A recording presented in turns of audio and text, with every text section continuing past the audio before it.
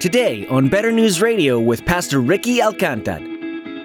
Paul, in the middle of a Roman jail cell, has spent page after page bringing Jesus to the forefront and saying, listen, friends, do you lack something to be thankful for? Look to Jesus. How about this? Try this. You once were lost, but now you're found. How about this? You once were blind, but now you see. How about this? Once you were headed toward eternal judgment, and now you're headed toward eternal glory. Once you had no father, and now you have a father. This is what's filled up in Paul's heart. Hope in God, oh my soul. He is strong and he is strong to save.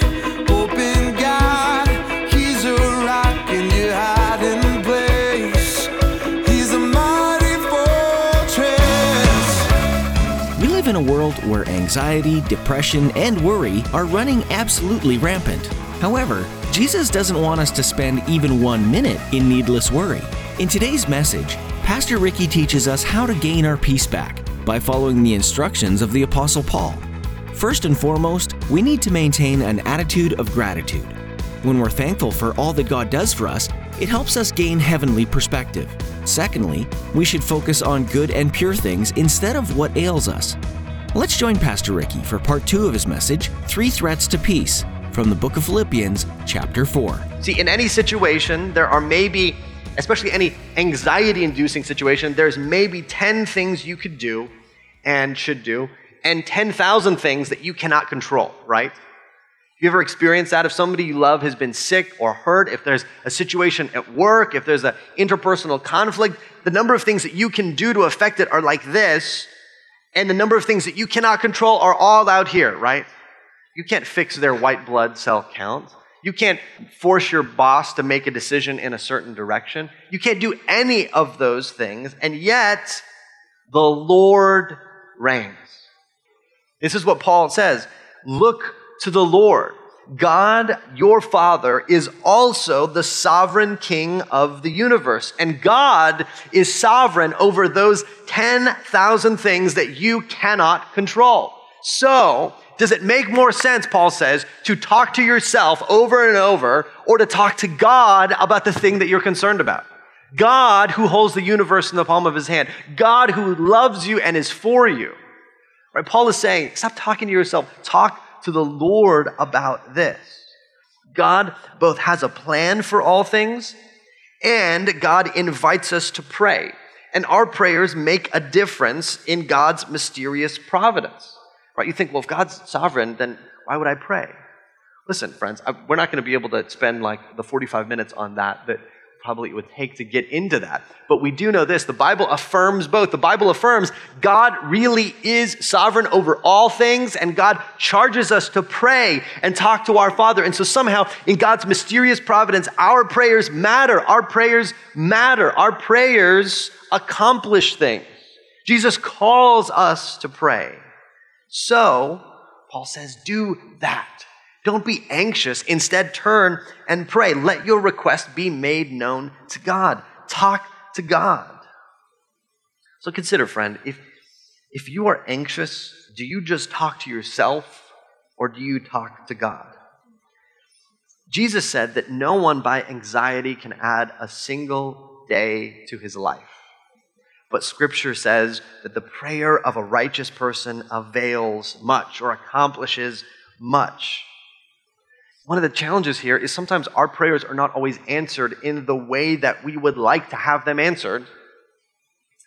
But we do know this. God is sovereign, God is good, and the answer to our prayers is either yes or I have something better. That God has a plan. And there are times where God, in his plan, delights to give us exactly what we ask for. And Jesus has said, listen, you don't have because you're not asking. And so I don't want that to be the case of my life. I want to ask. But sometimes the Lord says, no, or not right now, or I have something better. But here's what I do know. That as we talk to our Heavenly Father, our anxiety slips away as our vision fills with the God who holds all things in the palm of his hand. And prayer always changes at least one thing, and that is us, right? As we talk to the Lord, we find ourselves transformed. So pray. But second, he encourages us to do something else. Pray, but also rejoice. He says he's to pray, to make your request known to God with supplication and with thanksgiving.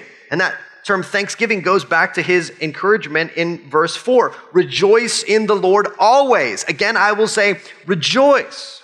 So Paul has been encouraging the church toward this joy, toward rejoicing this whole letter. And Paul has sort of been building up his commands. And finally, because he starts out by saying, I rejoice, then he begins to tell the church, you guys rejoice, you guys rejoice. And now he gives kind of the pinnacle command. And listen to how wide-ranging this is. He says, rejoice in the Lord, which we covered in 3:1. Rejoice in the Lord. Oh, sorry, not 3:1. Rejoice in the Lord. And again, rejoice in the Lord always. And again, I will say, rejoice. So he's not saying, look, when you feel it, rejoice. It's not like the song, if you're happy and you know it, clap your hands. It would be like the song being, clap your hands, right? It'd be a much shorter song. If you're happy and you know it. No, stop with that. If you're happy. I don't care if you're happy, clap your hands. Rejoice, clap your hands. That's the effect of what Paul is saying. And then he says it again because he thinks maybe they're not getting this. So he says, and again, I will say rejoice. This is a command. This is him charging the church to do this. Now listen, you think, okay, Paul, you got to qualify that a little bit, at least a little bit, because it seems insane. Regardless of what's going on, regardless of what is happening, regardless of what I'm experiencing, regardless of my circumstance, I'm just supposed to, without taking any of that into account, rejoice. Are you serious with that? And Paul's saying, yeah, always. And I'll say it again, rejoice. What Paul is saying is that there is no situation where you cannot find something to rejoice in and be grateful for when you look at your Heavenly Father. Rejoicing and thanksgiving, guys, are one of the most powerful antidotes to anxiety in the universe.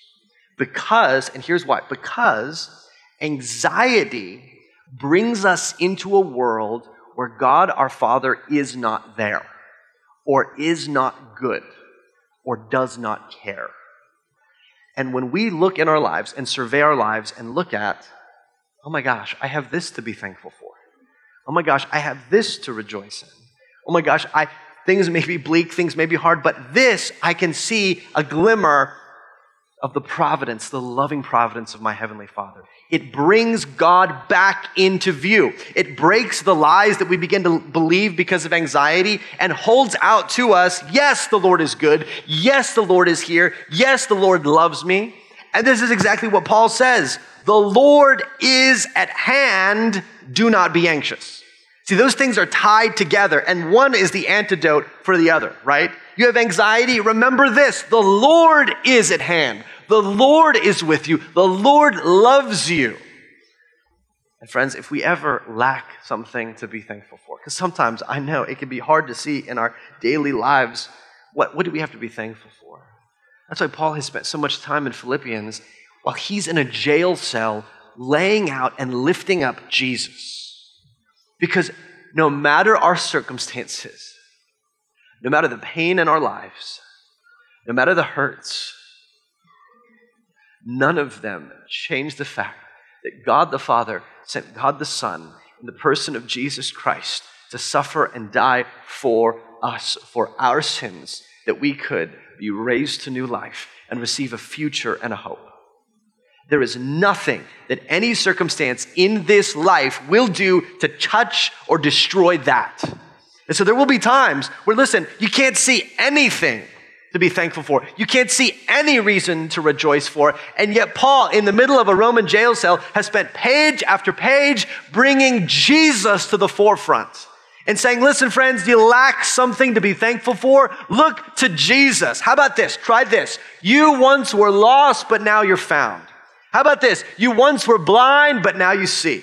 How about this? Once you were headed toward eternal judgment, and now you're headed toward eternal glory. Once you had no father, and now you have a father. This is what's filled up in Paul's heart. Friends, Paul is living what he is charging the church to do. Hasn't he done this the whole letter? As he thinks, I may never see any of these people again. I may die beheaded a day from now. And yet the letter is filled with joy. And you think, listen, if anybody has reason to be anxious, it is this guy. It is Paul. He's anxious for his safety, for his health, for the churches, for the whole situation. And yet he is the happiest guy in Rome. Because he knows if the Lord is at hand, you can rejoice in the Lord always. And so the path between anxiety and peace is found in prayerfully rejoicing in the Lord.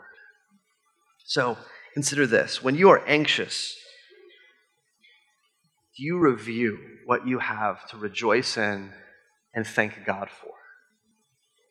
And sometimes, friends, it's hard. I mean, there was a time a few weeks ago, maybe it's a few months ago now, where it was like a number of things hit me at one time. And so what I did out of just like a desire to try to see is I wrote a bunch of little Post-it notes that said grace and put them around the house. Like, okay, Grace, we have a house. Awesome. Put one in the fridge. Grace, we have food to eat. Awesome. Put one in my bathroom mirror. Grace, I'm married to Jen, the best woman in the world. That's awesome. Grace, God made coffee, and it didn't have to taste good, but it does. Right? Grace, I have 2 kids. Grace, this is as bad as it's ever going to get in this world, and it only gets better from here. Grace, I'm not going to hell. I don't have to be afraid ever. Right? And this is what Paul is doing. What he's charging us to do. And so he's saying, listen, rejoice in what you can see. Remind yourself that the Lord is at hand, and then talk to him about what you need. Talk to him about what you need. That's the second threat. Anxiety and the way that it's answered. And third threat, worldly thinking. Worldly thinking. Verse 8, finally, brothers, whatever is true, whatever is honorable, whatever is just, whatever is pure, whatever is lovely, whatever is commendable, if there's any excellence, if there's anything worthy of praise, think about these things. What you've learned and received and heard and seen in me, practice these things, and there it is again, and the God of peace will be with you. So the warning is that the way you think can rob yourself of peace in the case of anxiety, or the way you think can further the peace of God in your heart. So when Paul says, think about these things, he's pointing out a place of intentional focus. And I don't think it's easy to read this as sort of just random advice. Like, okay, randomly he brings up these 2 ladies, randomly he brings up anxiety, and now randomly, hey, think about good things.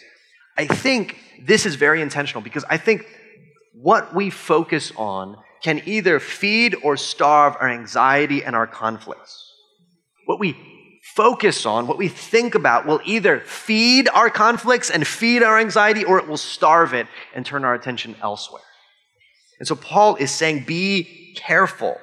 Where are your thoughts when you're in conflict? Where are your thoughts when you're anxious? They're often on the opposite of what these things are. They're often on what is untrue, what is dishonorable, what is impure, what is unlovely, what is not praiseworthy. Our thoughts can be consumed with what that person said to us and why we're angry, or what went wrong today, or what places we are struggling in and see evil and hatred and hardship. Now look, Paul is not saying ignore reality. He's not saying like pretend like nothing is happening. I saw this one famous actor one time. He was testifying in trial over something, and he involved in this like strange religion where they believe like they can control reality. And so he was like, this isn't happening. This isn't real. This isn't happening. This isn't real. And the judge is just looking at him like, hey, bud, this is happening and this is real. And that's not what Paul is calling us to. He's not saying just like put on the rose-colored glasses and pretend everything's fine. No, what Paul is getting at is where is your focus? Where is your focus? What are you centered around in your thoughts? The issue is on what we put our focus on and what then defines our thinking. And the solution Paul brings up is to focus on what is true and excellent and what imitates God. Paul is giving them a list of virtues. Alec Matier, a commentator, says this: the verb think about means to ponder, to give, listen to this, to give proper weight and value to, and to allow the resultant appraisal to influence the way life is lived. I love that phrase, to give proper weight to. Because what happens in anxiety and conflict is we begin to give proper weight not to the right things, but to the wrong things, right? Not proper weight to who Jesus is and what he's done, but to our anxieties, to what they've done to us. And so he's saying, no. Give proper weight again to the right things. And this is an intentional thing. See, often I think we in our thoughts are just sort of passive observers. We just think and feel things, and it's just like we're watching it happen. Like, I'm thinking and feeling things. And Paul's like, no. You decide what to focus on. You decide what is going to consume your thoughts. And now these things, he borrows a list of Roman virtues, but then repurposes them in a Christian context. So what Paul is saying is focus on what's true according to God, what's honorable and admirable according to God, what is just in the sight of God, what is pure and unstained before God, what is lovely and beautiful and reflecting of God. Paul is using the language of the Roman world to say, look at this, look at the world around you, and some things will conform to God's character. Some things will reflect God's truth. Some things will reflect God's beauty. And when you see that, prize it, think about it, consider it, put your focus on there. If you see an act of kindness, rejoice in it, that it reflects God's character. If you hear a beautiful piece of music, rejoice in it, that you hear the smile of your Father in it. Here's the point. We are to curate what goes on the walls of our mind, and that will make all the difference. But curate, I love that word because I think of like a museum, right? So you think of somebody who's intentionally hanging pieces of art on the walls around you, and a lot of times we just like put up whatever comes in, right? We put our focus on like, oh, that's in front of me, sure, I'll focus on that. Paul said, no. Think carefully about what you put your focus on and how you process the world around you. And again, we can make this much simpler by saying, well, how do we do that? Well, we look to Jesus. See, Jesus was the perfect imprint of God's character. And not only did Jesus save us, for which we rejoice, but Jesus is also Christus exemplar, Christ our example. And we're to look at and evaluate the world around us through the lens of who Jesus is and what he is like. Are we prizing the things that Jesus prizes? Are we weeping at the things that make Jesus weep? Are we walking through Scripture and learning to evaluate life through the lens of, does this look like Jesus? Yes, I'm going to hold on to it. Does it not look like Jesus? No, I'm going to let go of it. So how do you do this practically? Well, verse 9, what you learned and received and heard and seen in me, practice these things and the God of peace will be with you. Paul is saying to go back to the old things. Go back to what you already know. As we talked about a few weeks ago, our greatest need is often not in the Christian life for something new, some new truth, but something true. To go back to the old truths of Scripture. How were they to keep God's character in front of them so they could decide what to think? How were they to keep from meditating on their conflicts? How were they to keep the focus on rejoicing and thanksgiving? They were to remember what they had learned. To go back to the gospel, to go back to the word of God. And then, I love this, they were just to live it out. He says, practice these things. Listen, there's a time for considering and pondering, and then sometimes you just gotta get up and do it. Right? Sometimes what I do is I feel anxious, and I pray, and I feel a bit better, but it's not all gone, and so I just want to keep focusing on it till when is the anxiety going to totally go away? And sometimes God says, all right, get up and go.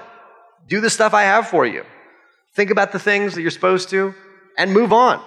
Go obey me. When you're anxious, when you're fighting to rejoice, fight and read Scripture, pray, ask for God's help, and then just get up and do it. And then, I love this, and then there is a surprising result. Then you experience God's peace. The peace of God will be with you. Sometimes we experience the peace of God, not just when we're up in our heads, but when we commit to follow him, right? Sometimes When you're in a conflict, you don't feel 100% peace when you're going to talk to that person, but you get up, you schedule the conversation, you get in front of them, and because you're obeying, the peace of God then is with you in a way that it wasn't a few hours ago. When you're fighting anxiety and somebody's hurt and you're going to the doctor with a family member and you're like, oh, I don't want to do this, and yet you do it and you're encouraging your family member, the peace of God then will come and guard your heart and your mind. When we get up and obey, sometimes that is when we experience the peace of God. So, how do we sum this up? This is a really wide-ranging passage, and I think you can see that this could have been like, we could have done a sermon on each one of these verses. But I hope overall you're getting the theme, that rather than just waiting for peace to kind of come into our lives, Paul is saying, no, go out and pursue this. Pursue the things of the Lord, and you will experience peace. We stand firm in the peace, but not our peace. Not some peace that's internal to us. We stand firm in the peace of Christ. We can only pursue this peace and experience this peace because Jesus has won this peace. We can experience peace with one another only because Jesus has paid for our sins on the cross.